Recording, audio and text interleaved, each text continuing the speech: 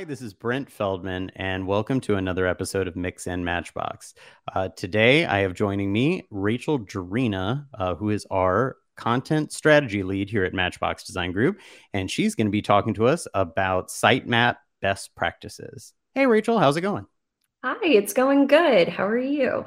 Doing really well. Thank you for being on the podcast. Of course, I'm excited to be here. Talk Yeah. all things site mapping.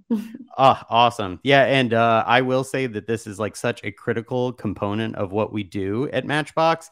Um, Literally, like the content has started to kind of really run the show for the rest of the process with the website. It helps us organize, helps us kind of center around something. So anyway, I am super excited to get all of these, sort of ideas from you that can hopefully help other people on how they do their site mapping and all sorts of other kind of tangential things associated with it too. So anyway, I'll dig right in. I think this one's a pretty straightforward one. What is a sitemap?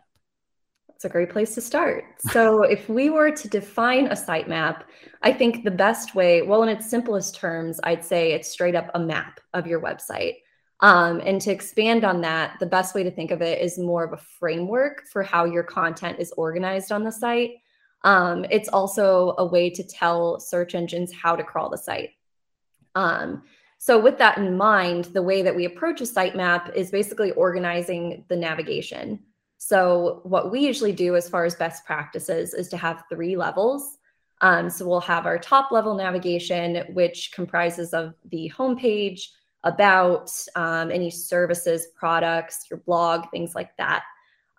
So we'll start with those, and those are usually what you want to put the most emphasis on and guide users to directly from the get-go. And then under that, you'll nest your sub pages, which are going to be, your sub services, maybe resources, things like that. And then if you want to get deeper, it really depends on the type of site and the type of content you have. But you could get to a third level, which goes under the sub nav items. That sounds perfect. And and as it does kind of serve as like, the map or a guide, I know that, we had started using Lucidchart to basically help, construct this. And Lucidchart is certainly just, one tool in our toolbox that we use. I know that, we could probably be using a variety of different things, even like, Figma or design tools. But yeah, can you maybe let me know or everybody know, why sort of Lucidchart is a tool that you like to use to do site mapping? Yeah, for sure. So Lucidchart is a pretty versatile tool. It's a diagramming application. So you have this whole library of visual elements.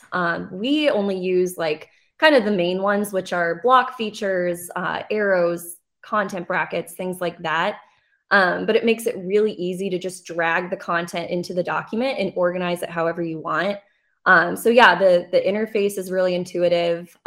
It's also a great way to just like kind of get the information out of your head and present it visually. You can do, other than site mapping, like you can do just process mapping or kind of flows or things like that. I think people have even used it for floor planning. So yeah, it's very versatile, and you can also share things really easily and collaborate. So yeah, those are really the main reasons why I like to use it. That's awesome. Yeah, and it's been really great for presentation. And I know that even sometimes if you need to, make an update on the fly, things, are relatively easy to change. And certainly getting people's kind of collaborative input on it too. You can see mouses moving. So yeah, it's so fun. I've definitely enjoyed using it as well. And more in particular into like actually, site mapping in general. Do you have like a series of like kind of like do's and don'ts, like just, general, like, hey, you should do this, don't forget to do this, or please don't do this ever? Yeah, for sure. I think the biggest thing I want to mention right off the bat is do use a tool to crawl the client's old site before you even get started on your new site map. I kind of learned this the hard way in one instance where I did my own manual crawl of a site. And there were actually a lot of sub pages that were hidden through internal links or just other places on the site that weren't easily accessible to like a front end user. And so the client actually brought up like, hey, we do have a few pages that we'd like to include. They weren't upset. We were able to easily incorporate them. But I did learn you do need to use some sort of tool like we use Screaming Frog, that easily just crawls through the sites and makes a spreadsheet list of all the URLs so that nothing is missed. Yeah, it is crazy that, as sites, kind of get made. Yeah. And especially in that case, they had been developing and dumping HTML, kind of content right to the server, maybe uploading via FTP and then sending that link out via email. So it was unbeknownst or hidden. And yeah, and that's a really good point, because Screaming Frog did serve as a really good resource, for that. And then also I know that, you've used it too to like kind of look at just like general URL structures and general like hierarchy. It helps kind of categorize things. It's been a super helpful tool. Yes, 100%. Like sometimes there's issues that even arise where you see, oh, like blogs have been duplicated, or there's just like random junk on there that can get trimmed off. So it's a great way to kind of open up the conversation with your client about what needs to be transferred over and what can kind of get trimmed and got rid of. So yeah. Definitely. Yeah. Because especially when there's, lots of content, it's nice to be able to sift through it. And especially at kind of like a high up view. Well, that kind of brings us to like talking about not just obviously creating, maybe sites from the ground up, or, creating, a revision of a site, but actually merges of a site is yet another topic that I feel like is really important. And we, and definitely you, have seen this multiple different times, whether it be 28 sites into one, as we got a chance to work on, or even if it's five, as is in kind of like a recent case. But like site merges certainly are, they come with a lot of things that you need to consider. How do you go about site merges? Well, so what I found usually, and with the two clients you mentioned, there's usually two reasons why clients are even trying to merge a site in the first place. The first common reason is they might have created multiple sites because, let's say, they've gotten into a different segment in their industry, or they're providing a different service. They think, oh, like since that's different from our main offerings, let's create a different site. But at the end of the day, they find it's really hard to manage 5 different sites at once. So with that, it's usually pretty easy to combine those together because they are usually pretty interrelated. The more challenging reason, though, is if it's a bigger, multinational company or corporation that acquires a bunch of other companies. Because then, you get these random sites that are all organized different. Like they're usually pretty dated. There's a lot of research information that's just thrown into resource hubs. So those are definitely the most challenging to work through.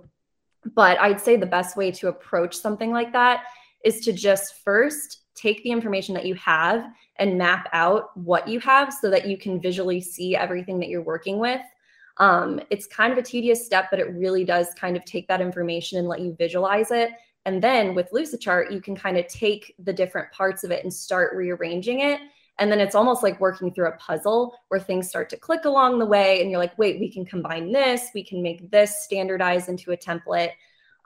So that's really my biggest tip is I would start by mapping things out that already exist and then go from there and start to kind of work through and rework how you want it structured.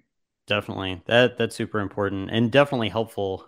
This is, not necessarily directly sitemap related, but also I think, with the site merges, just as a big heads up to anybody, as they kind of work through that, is looking at URL structures, definitely not forgetting about 301 redirects at the end of the day. You don't want just, errant old URLs that are just going to like, 404s. And then certainly just, trying to consider the big picture and the user experience on the front end as you are trying to like navigate so much content. Certainly understanding your content, like you're kind of, pitching here is so important because until you understand it, you can't figure out how to help the user visually navigate it as well. So Mhm. it's like almost like the critical first step. Yeah. But as far as like intuitive naming practices, I know that is like, something that is, certainly important to, not only pages, certainly, like titles and structures and things inside the site. I know this is kind of a user experience thing. It's kind of a, just best practice SEO thing. But, what are your tips kind of like in regards to, best practices on naming structures? Yeah, so I have two main tips around this. So the first one would be to do research. So one thing I'll always do when first approaching a sitemap is to do my due diligence, like getting access to analytics, seeing, okay, what does the page performance look like? Because a lot of times, you'll talk to the client during discovery and they might think, oh, well, we want to put emphasis on these services when really they're getting more, interaction and performance around another page. So just kind of bringing that to the table and having that be part of the conversation, it can help kind of guide your efforts. Also looking at what competitors are doing, like what kind of terminology are they using? Because a lot of times we come in and we don't know as much about the industry. So doing that research helps as far as terms, along with like keyword research. So you can see what like users are actually searching for. Again, like keyword research doesn't have to be like set in stone. That's what you have to name it. It does just help inform so that when you are naming those pages, you have a better idea of like, oh, people say, heavy duty mattress instead of just like thick mattresses, So Mm-hmm. you have a better idea of kind of what is commonly being searched. And then the other thing would be what I've found is the more direct and straightforward you can be, the better. Mm-hmm. So, you get clients that are like wanting to name their blog the whimsical Bible of information. And look, I get like wanting to stand out and be different. But at the end of the day, I feel like you're just shooting yourself in the foot.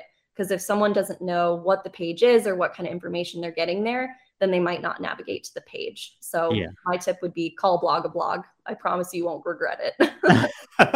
It's so true. And it is hilarious, all the like, different sort of like variations on what they want to go. It's the journal, it's like, our notes, it's the insider. You're like, a user theoretically every single time they go to a site, they have to kind of like relearn what the site is and what the nomenclature, the conventions are. So yeah, I totally agree. It's like, the more straightforward you can be and the easier you make it for every single user that comes there to be like, oh yeah, I've heard of that before. Oh, those are services. They aren't the special things we do every day or something. Yeah. It just makes it that much better. So Yeah. The less you make people think, the better. totally. Well, and I guess along with intuitive, sort of, naming conventions, I know that URL structure is important too, for a lot of the same reasons. Certainly, there's SEO purposes behind it. There's definitely, kind of search, purposes too. But what are your thoughts kind of on that? Yeah. So the beauty of creating a new site is it does act as an opportunity to kind of rework your URL structure. I'd say, like, we do get sites that do it right, but I'd say a majority have issues. So first, it's just kind of uncovering those, which during the Screaming Frog crawl, we'll usually be able to see a lot of those issues up front. And then just kind of explaining to the client, a healthy URL structure. It'll go from your web address to the top level item to any sub items under that. So yeah, just making sure that that makes sense, because that's not only going to help your users, but it's also going to help search engines understand how to crawl your site. So yeah, just following best practices for URLs and making sure that they make sense according to your page structure. Absolutely. Yeah. I'll tag on one hope for everybody to do breadcrumbs too. Yes, Uh that's a yeah. good one to bring up. Users seem to like them. It helps reemphasize, the URL structure, like you were saying, of like, here's the parent item before it. Here's like, the page that you're on. So yeah, it's so funny because like I feel like they're so critical and so kind of like, I don't know, archaic in terms of like, their fundamentals and like, web design and development, but they have like SEO purpose. And I don't know, they're always just a best practice thing to do. But Yes. anyway. Especially if you get, if you're in a site that has a lot of sub pages, you might get on this like super obscure sub page and not know how you got from A to B. So it definitely helps kind of map your journey along the way. Yeah, yeah, absolutely. So when whether it's a site merge or whether it's, an old site to a new site, anything like that, redirects do come into the picture.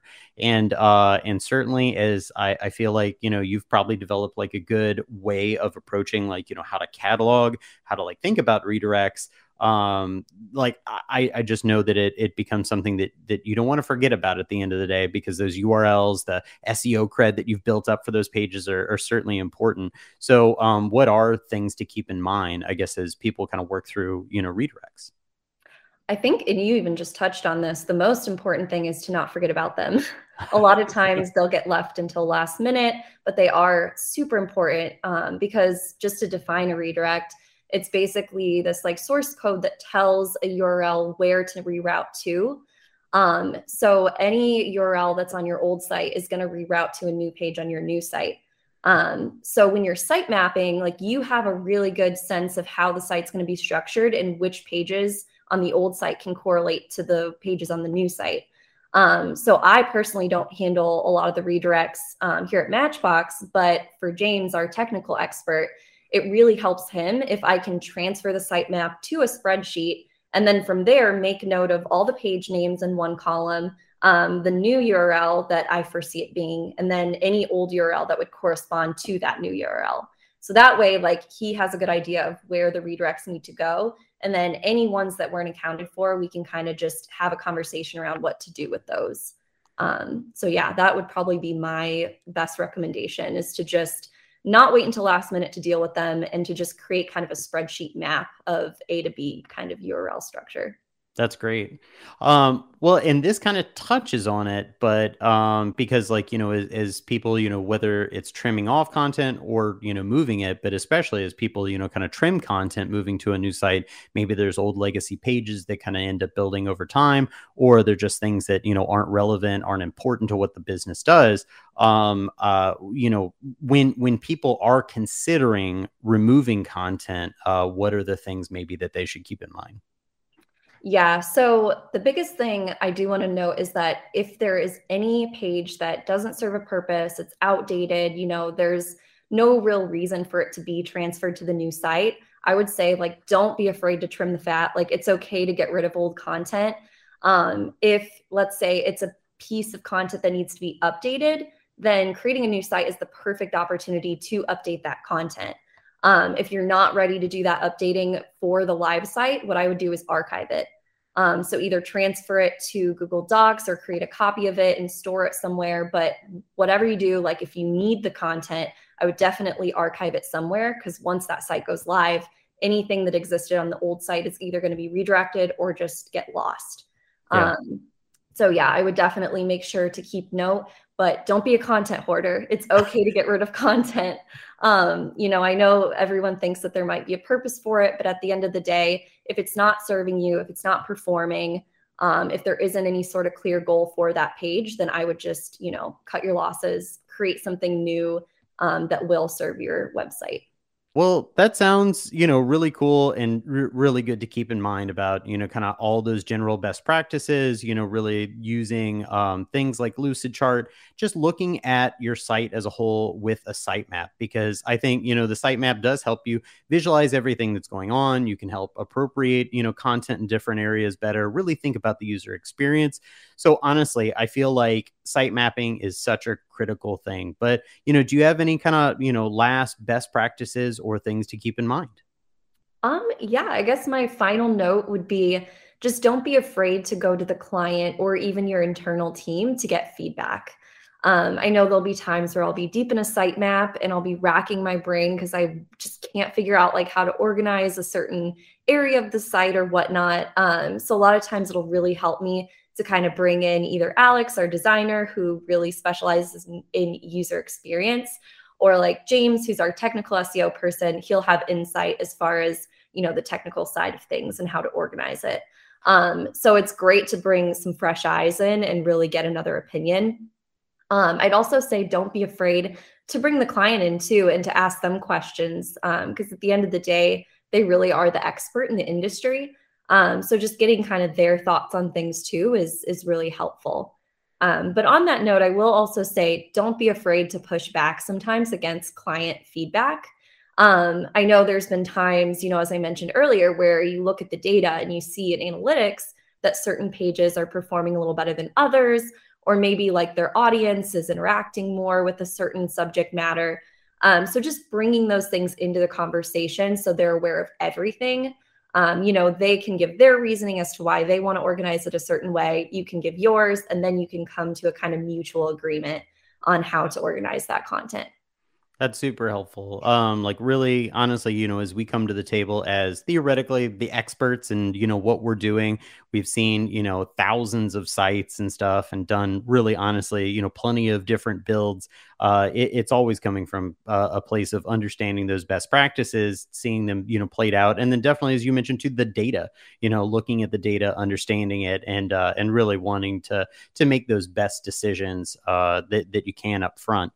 So I think that's super helpful. Also, I love the phone a friend option, bringing other people into the situation. Sometimes when you stare at something too long, that is always incredibly helpful. And then just, when you do need to ask the client, they know their business, they know kind of their workings of how they deal with like customers and clients or however they're set up, but really leveraging them to kind of understand what you've put together in a kind of better way too.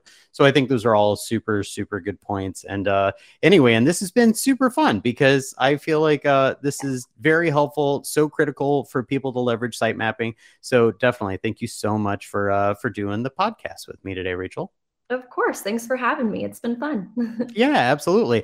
Well, I appreciate it. This has been another episode of Mix and Matchbox. I do invite you to please like and subscribe. We will be back with more content. And thank you very much.